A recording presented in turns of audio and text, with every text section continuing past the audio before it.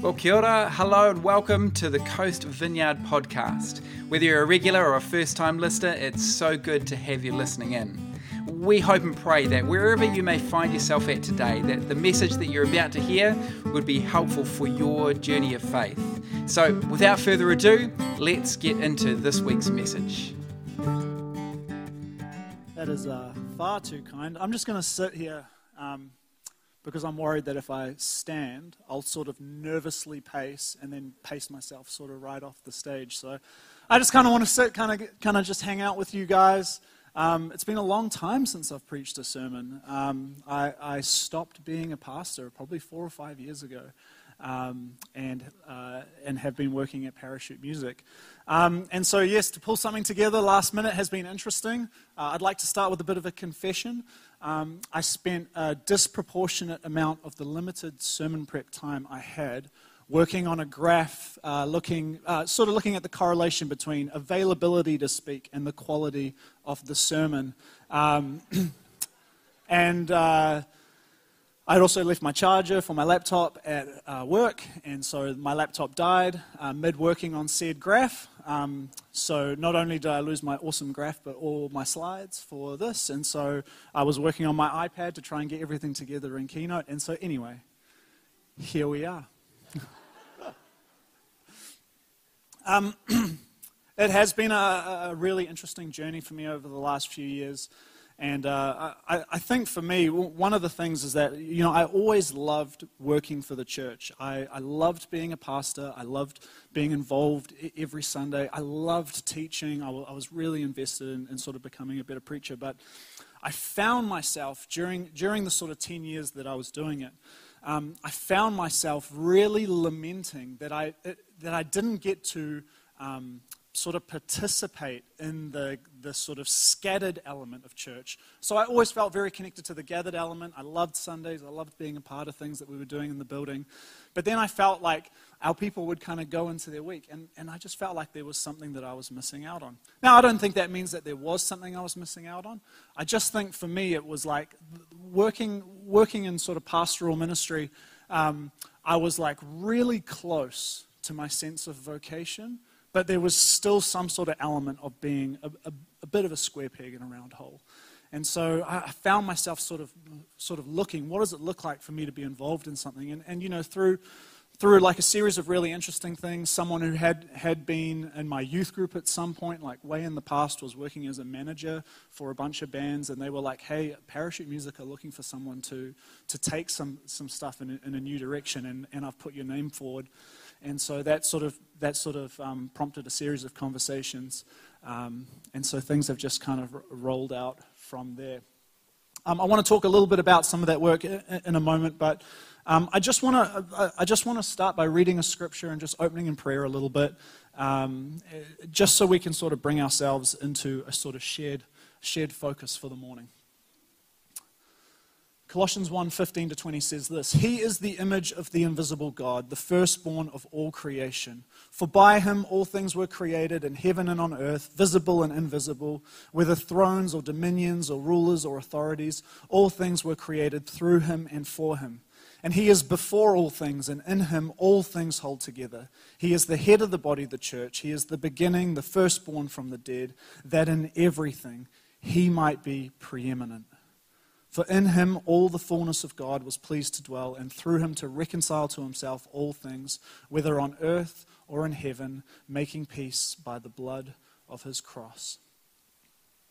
Jesus, we want to take this moment to turn our full attention towards you. We want to take this moment to tune into your nearness to us.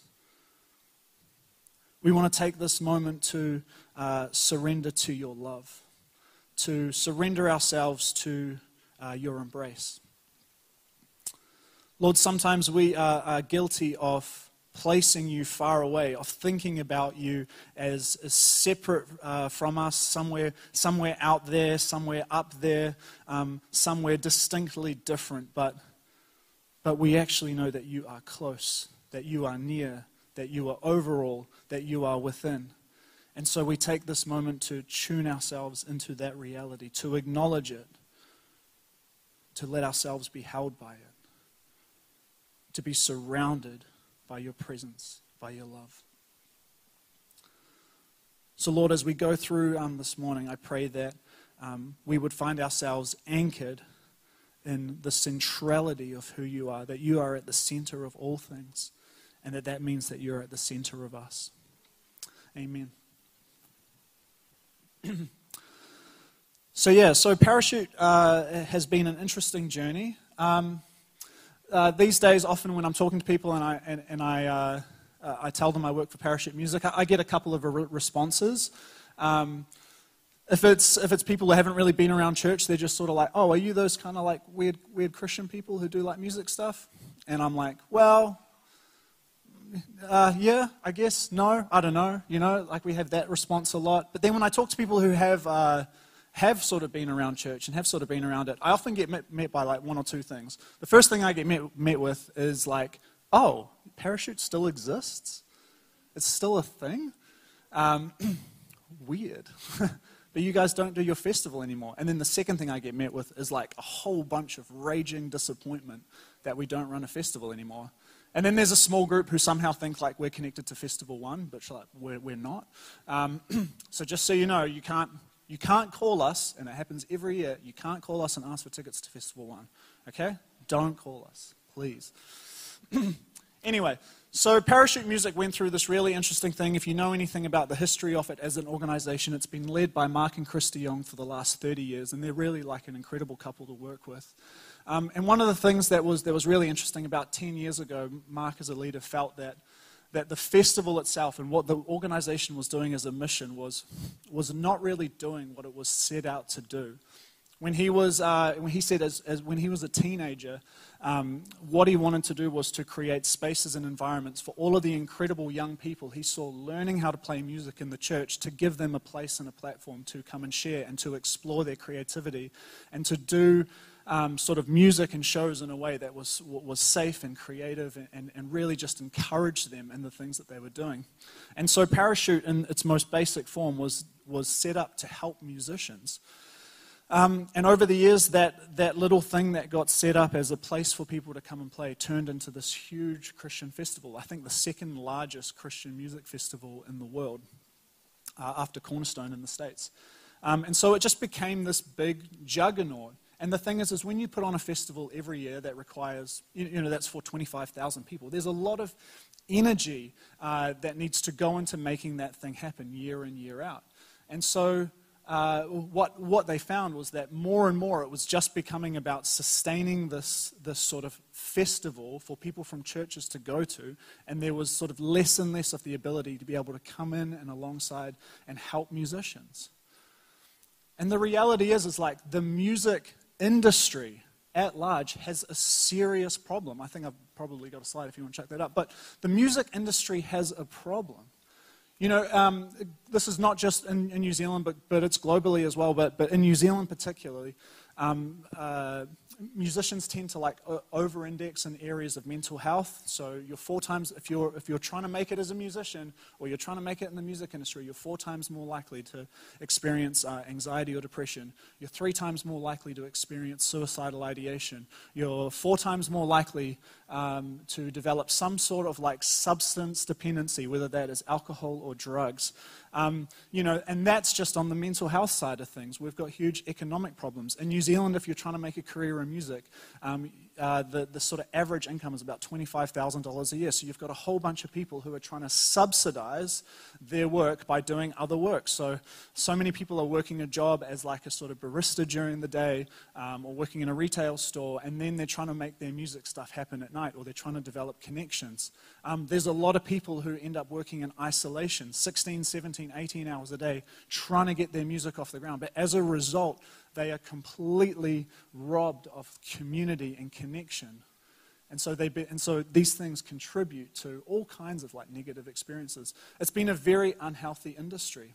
I don't know how much of you guys sort of follow the news or the sort of things that have been happening with like the Me Too movement and stuff like that.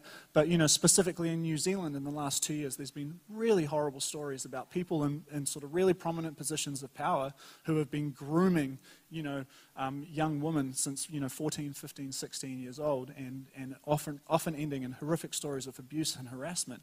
Like, the music industry has a problem. Not a unique problem, by the way. These sorts of things exist across all industry. But when you are in one sort of thing, when you're working in one area, one of the best things you can do is find ways of tending to your own garden, right? Of getting your own house in order. And so Parachute is an organization that is sort of uniquely and maybe even a little bit nichely. Is nichely a word? No. Okay, cool. It can be. Let's just pretend it is.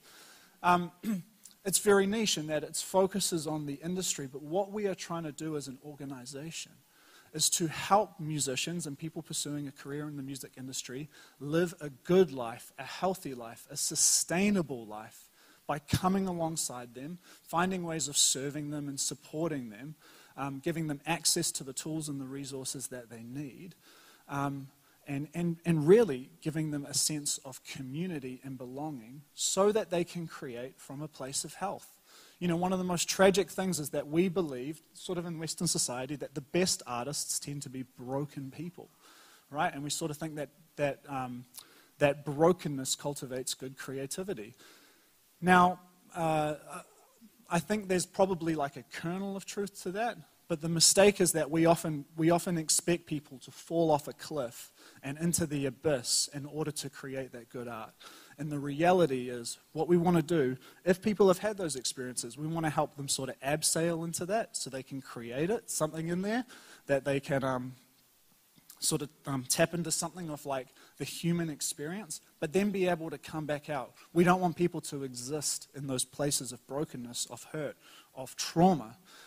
We want them to be able to create from a place of health. And so that's what we're looking to do as an organization. It's a very niche thing. It's a very strange thing. But it's something that we've been very intentional about. So no, we don't run a Christian music festival anymore. But what we are doing is we're being very intentional about working with and moving towards the music industry. It's been a really significant thing for us. And one of the things that I feel very privileged to have been a part of is that when I was invited into the organization, I was also invited in as a theologian to help shape our theological understanding about what it is we've been trying to do. And so for us, there's been a whole lot of crucial work that we've done to be able to articulate this story. There are a lot of organizations coming to us now to try and understand what is it that you guys are doing, how are you framing this thing? Because really, like in terms of Christian organizations, it's becoming really difficult to articulate to funders and stuff why what they are doing is really important, and how it's making a difference. And so part of what we've been doing has actually been also working alongside other organizations to say, this is what we're doing and this is how we're telling that story. My role's been really interesting. I kind of came in as a chaplain, or some version of that. It was this very sort of loose job description, but it was like, what would it look like to have a person who could sort of offer pastoral care to people in the music industry, regardless of their faith background? And so I kind of went into that, and so all that happened was I was starting to have coffees with people, have these sorts of conversations about life, about how things were affecting their career, and then I began to see particular areas of need, and so I was able to put my hand up and begin to start shaping things. And so over the last 5 years, I don't just do pastoral care, I also offer professional supervision. I work with a bunch of different organizations and businesses in the music industry to implement policies that are oriented around sort of safe codes of conduct. What else have I been a part of? I've worked with organizations that are doing a whole bunch of like mental health awareness stuff. But basically, anything that can drive people towards a healthier experience of the industry, I've been able to get in and sort of get my hands dirty and make it happen. And so we are looking to try and have this like incredibly, or hopefully positive influence on the music industry in New Zealand.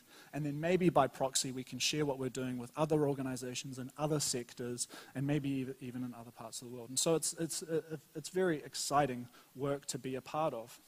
But critical to the work that we're doing has been breaking down what I've called the paradigm of the sacred and the secular. It's been really important that we've been able to break down those two things. And I think this has meant a couple of things for us. The first thing for us as an organization is that it's been about focusing on the centrality of Christ, which is why, like, even for me, like coming back to that Colossians 1, 15 to 20, everything for me comes back to like the centrality of Christ. He is at the center of it all. And so for us, like as an organization, we wanted to make that as a statement. Christ is at the center. But we also lean very heavily on Paul Heibert's sort of missiology, or like theology of mission, in that we are not about in and out. We sort of, anything that sort of was about, you know, this is what it means to be in the club, and then everyone else is kind of out of the club. We did away with that in entirety. So we're not interested in what professions people have made about what they believe. We're not interested in that at all. We deal with all kinds of people from all walks of life, and our agenda with them is always the same, right?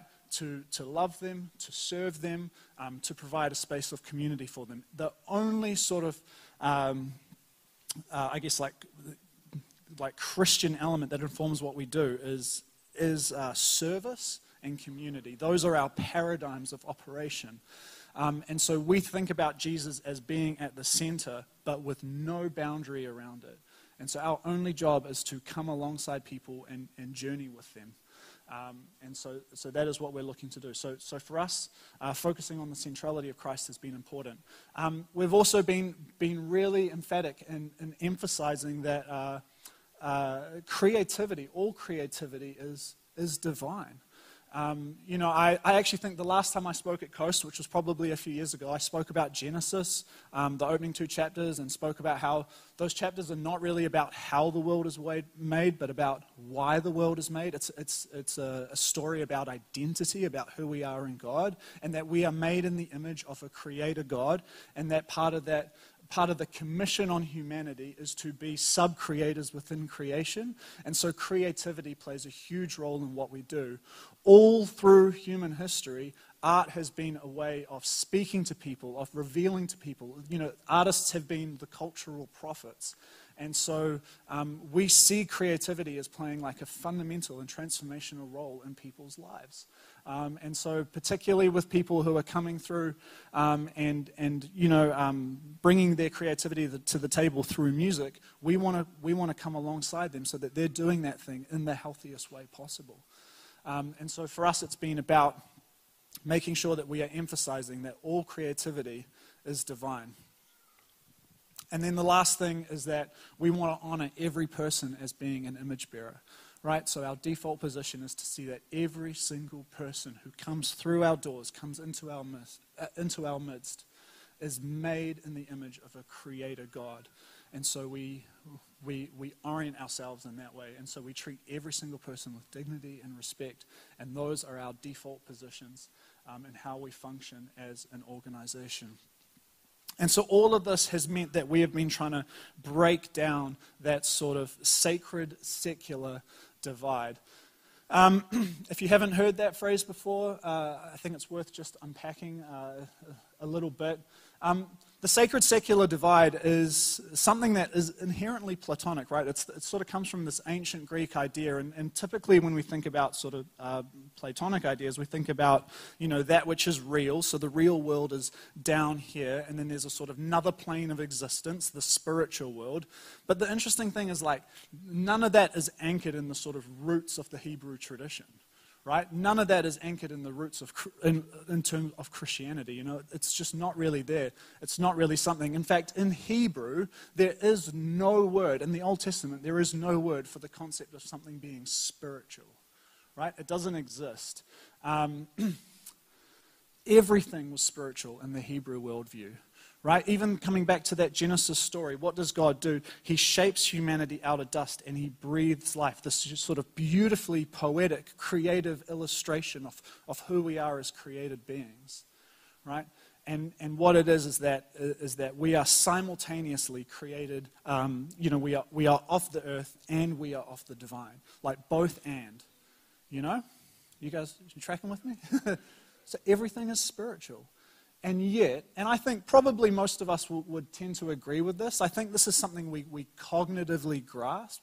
We understand that, the sacred and the secular are, it's not really divided like that. And yet it permeates our culture, right? It permeates Christian culture. It permeates the way we think about things. So I know we all kind of get it, but it's an important thing to revisit because we need to create space for it to sort of make that 30-centimeter journey from our head to our hearts, so that we could be, I guess, like more awakened to the things that God is doing in our lives, more aware of Him in our everyday. I think this is an incredibly important thing for us. So the sacred-secular divide is this thing that on one side we have the things that are sort of very holy and good, and typically in that camp we chuck all of our church life, so that hour and a half we spend on Sundays, our sort of prayer life during the week, our little daily devotionals, word for today, I don't know, how many other things can we rack up, youth group participation, home groups, I don't know, praying after the service. Like, doesn't all of these things that we sort of think of as just sort of very, church practices, we ascribe all of that as being the spiritual way of life, the sacred way of life. And then there's sort of like other, But the reality is like for all of us, the other is like 98.6% of our lives. It's the standing in line at the supermarket. It's the sitting in traffic. My goodness, sitting in traffic. Nothing feels sacred about that, really. But it's all of these other things. It's every aspect of our lives. The way we engage with our families, the way we cook dinner, the way we are with our co-workers. All of those things are simultaneously sacred. And yet we tend to not think about them as that. We tend to sort of think about all of the church stuff that we kind of do on this side, and then everything else. And actually, like, that is a pretty unhelpful and at times potentially dangerous paradigm. Because we don't open ourselves to growth. We don't open ourselves to wonder, to the things that God is doing in our everyday. John Mark Comer says this: the cosmic, gargantuan, 24/7 kingdom of God has been shrunk down to a few hundred people singing songs in a nice building for an hour every weekend. That's what we've done. We tend to sort of shrink it down to that. And here's the thing. Here's why I think that is incredibly tragic. Is that we tend to, first of all, we tend to minimize any work that isn't traditionally labeled as being ministry. And I'm totally guilty of this in my life. When I was 18, I felt like God called me to ministry. I felt like I had this moment of being called to ministry. But in my mind, I was like, well, that means I must be a pastor. That is what I'm supposed to do. And so I had this weird sort of like for 10 years doing that. And it's like I was saying, don't get me wrong, I loved it. But I look at other people, close friends of mine who are pastors, and they just like, they're like in the pocket, Like they are just, this is what they were born to do. And it was like, it's like I'm close, but I'm just not quite there. The ministry, the word ministry just means service. God called me to service. God calls all of you to service, all of us to service. But it's like maybe we tend to think of it, we tend to sort of like elevate these certain things in our lives. That's ministry. And then everything else is just like, well, maybe we're the plebs or the lay people or whatever that just have to kind of do other jobs. But that's not it. All of us are called to ministry, to just live in service of the kingdom. That's it. And so we tend to, unfortunately, what we do is we tend to minimize all the work we do. We minimize the work of bakers and bankers, used car salesmen. I don't know. We minimize all of these all of these jobs, and we tend to elevate the position of being in church. And we often think like when we sort of feel a call to do something, maybe to make music, or to be an artist, or to do something, our first default thing is to always think about what does that look like through the paradigm of church. And it's an ultimately unhelpful thing. And what ends up happening is that people end up with a sort of elevated sense of self who tend to occupy those positions, so it's not a particularly healthy thing for them, and it's not particularly healthy for everyone else in the church, because they just think, oh, I'm just blank. I'm just blank. And no one is just blank. Everyone can bring wonder and beauty and goodness in their context. Everyone can embody the kingdom in the work that they do.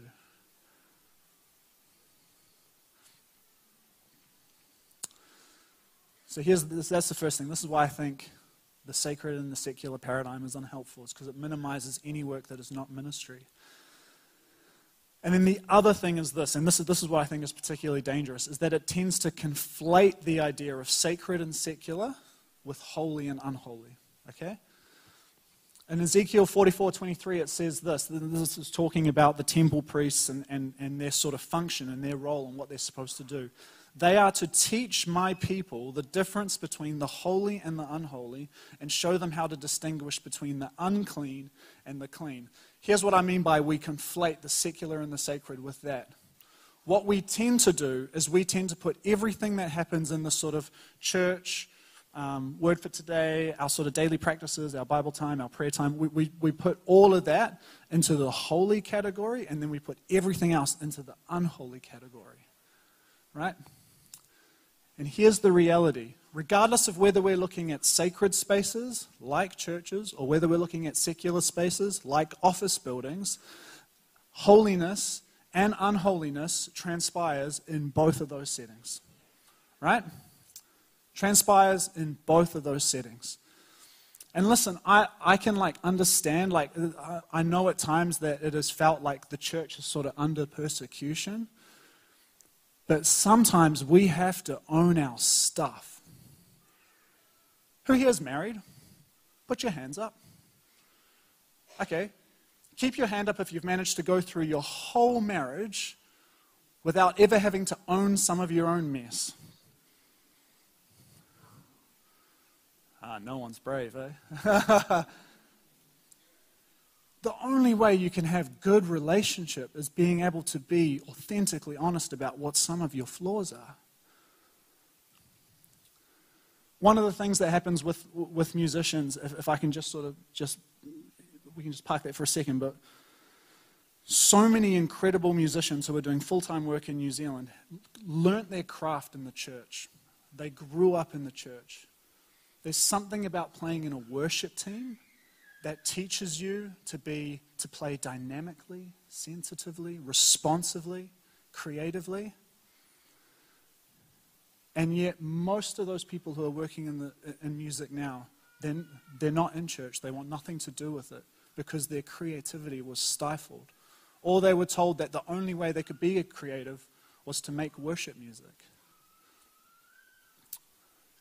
Nothing about what they could bring to the world was honored or edified or encouraged.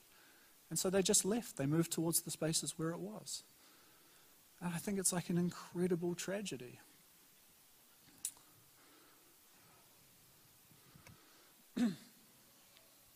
So the reality is, it's like regardless of whether it's, worship music or normal music, like there is the potential for holiness to transpire, for beauty to transpire, for the kingdom to be shown.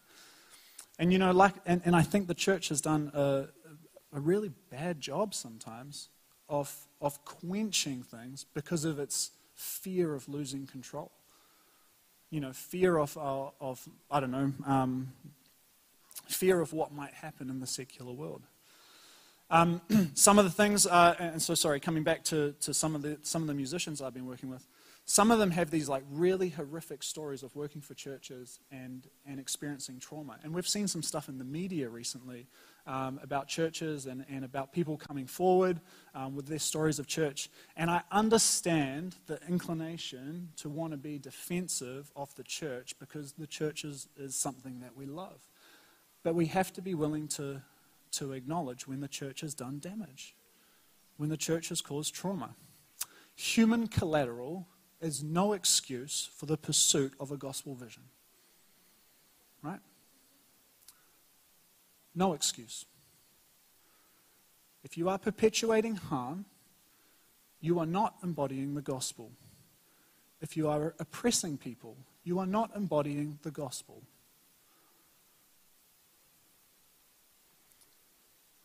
And this is something I just feel particularly passionate about.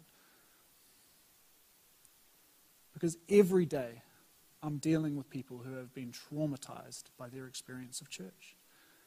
And so part of what we have to do is be willing to acknowledge that sometimes unholy things transpire in holy places. And it is only in acknowledging that and owning it that we can change the environment. It's an important thing to be aware of. And that's why I think breaking those two things and conflating the idea of the sacred and the secular with holiness and unholiness is really dangerous. We have to be aware of it. So this is why I think it's important that we try and break down this divided way of thinking, right? The first thing is that when we sort of relinquish this idea of the sacred and the secular, we open ourselves to the kingdom in everyday, ordinary situations, right?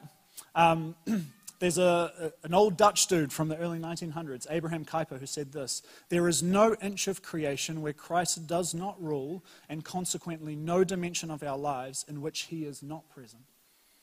Right? Christ is in everything. I love that little scripture where Jesus says, "Where two or three are gathered, that's where like the kingdom is." Often we kind of change that to like "where two or more," and we say, "And that's why it's good to be at church." One of the things I have worked so hard on over the last few years is to recognize every time I sit down and have a conversation with someone, sitting down in a cafe, having a coffee, talking about anything. We could be talking about a Marvel movie, a soccer game that's happened. We could be talking about their next musical release. We could be talking about anything. It doesn't matter. I always have this little thing in the back of my mind. Acknowledge this, know this, recognize this as a kingdom moment, right? Learn to recognize that the kingdom is happening all the time. Understand that we get to be vehicles of that and to partner with it to it and open ourselves to the possibility of it. I never really pray with people in my job ever. But I can't tell you the things that sort of fill my heart the most is people say to me, "Man, when I'm with you, I feel really peaceful," or you just bring a lot of calm, or I'm just really grateful for you. I haven't had someone to talk to like this. So those are kingdom moments. We want to be able to recognize that and move that and to facilitate that in our lives. So we want to be able to break down that divide because it opens us up to recognizing the kingdom in the everyday and in the ordinary, no matter where we are, no matter what we're doing. And then the other thing is this: it helps us see that what we are doing is vocational, right? Vocational, or the concept of vocation, is this idea that there is calling attached to what we do. And when we think about vocation, once again, we tend to think about the office of pastor, right? Or office of church person or something. We don't think about it as the office of accountant or school teacher or nurse. We just don't think about it that way. But vocation, right? The sort of the origin of the word in Latin basically brings us to the idea of voice. It is your unique voice to speak into the world around you. Right? You have something special and valuable to put into the world, wherever you are. And so if you can break down that divide, you can see yourself and the things you are doing through that lens. You can own it. You can feel connected to it. Suddenly it's not minimized anymore. It's maximized. But you've got to relinquish that sense of sacred and secular. It doesn't matter. Everything is spiritual. The kingdom is here breaking through. What I am doing is vocational. Do you love it? Are you passionate about it? Do you love seeing people connect through it? It's vocational. There's so much peace in being able to see that as like good God work, if you can come to that. Paul says this, 1 Corinthians 10:31, so whatever you do, or whether you eat or drink or whatever you do it all for the glory of God. Charles Spurgeon sort of unpacks this. To those who live unto God, nothing is secular, everything is sacred. They put on their workday garment and it is a vestment to them. They sit down to a meal and it is a sacrament. They go forth to their labor and therein they exercise the office of the priesthood. Their breath is incense and their life a sacrifice. They sleep on the bosom of God and they live and move in the divine presence. To draw a hard and fast line and say, this is sacred and this is secular, is, to my mind, diametrically opposed to the teachings of Christ and the spirit of the gospel. Isn't that pretty powerful? Yeah. I love the line, their breath is incense and their life is sacrifice. Breath is incense. Oh, I love that. So this is the call on us. To be able to kind of relinquish these things. I think it's a call on us as followers of Christ. I think it's a call on organizations. I think it's a real challenge. I think if we're going to navigate the sort of uncertain times we live in, we have to be able to hold our sort of, our sort of protectiveness of church stuff a little looser. We have to be able to open ourselves to possibility. We have to be willing to move in sort of rhythms of grace and love in a way that we might not have done before. We have to be willing to not say, this is good or this is holy and this thing is bad and unholy. We've got to let down that. We have to open ourselves to seeing God in the everyday, to seeing Christ at the center of everything. Open ourselves to it. I love Eugene Peterson's The Message. This is how he writes Romans 12, verse 1. Here's what I want you to do. God helping you. Take your everyday, your ordinary life, you're sleeping, you're eating, you're going to work, you're walking around life, and place it before God as an offering. Embracing what God does for you is the best thing you can do for Him.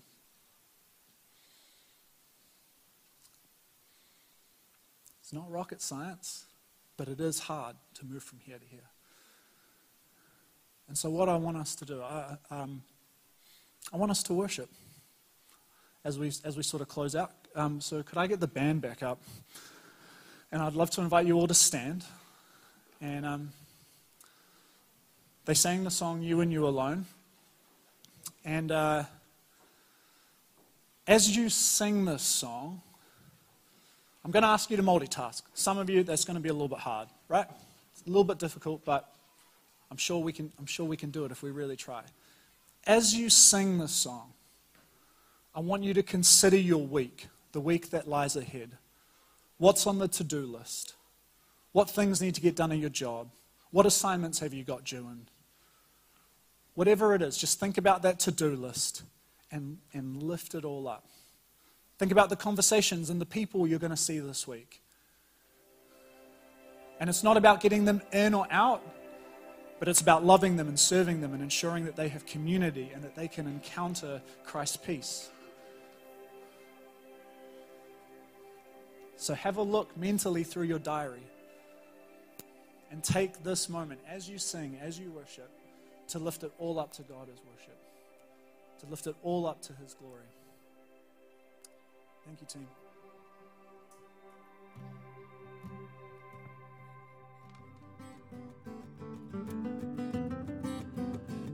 Well, thanks so much for joining us for today's message. We hope and pray that it's been most helpful.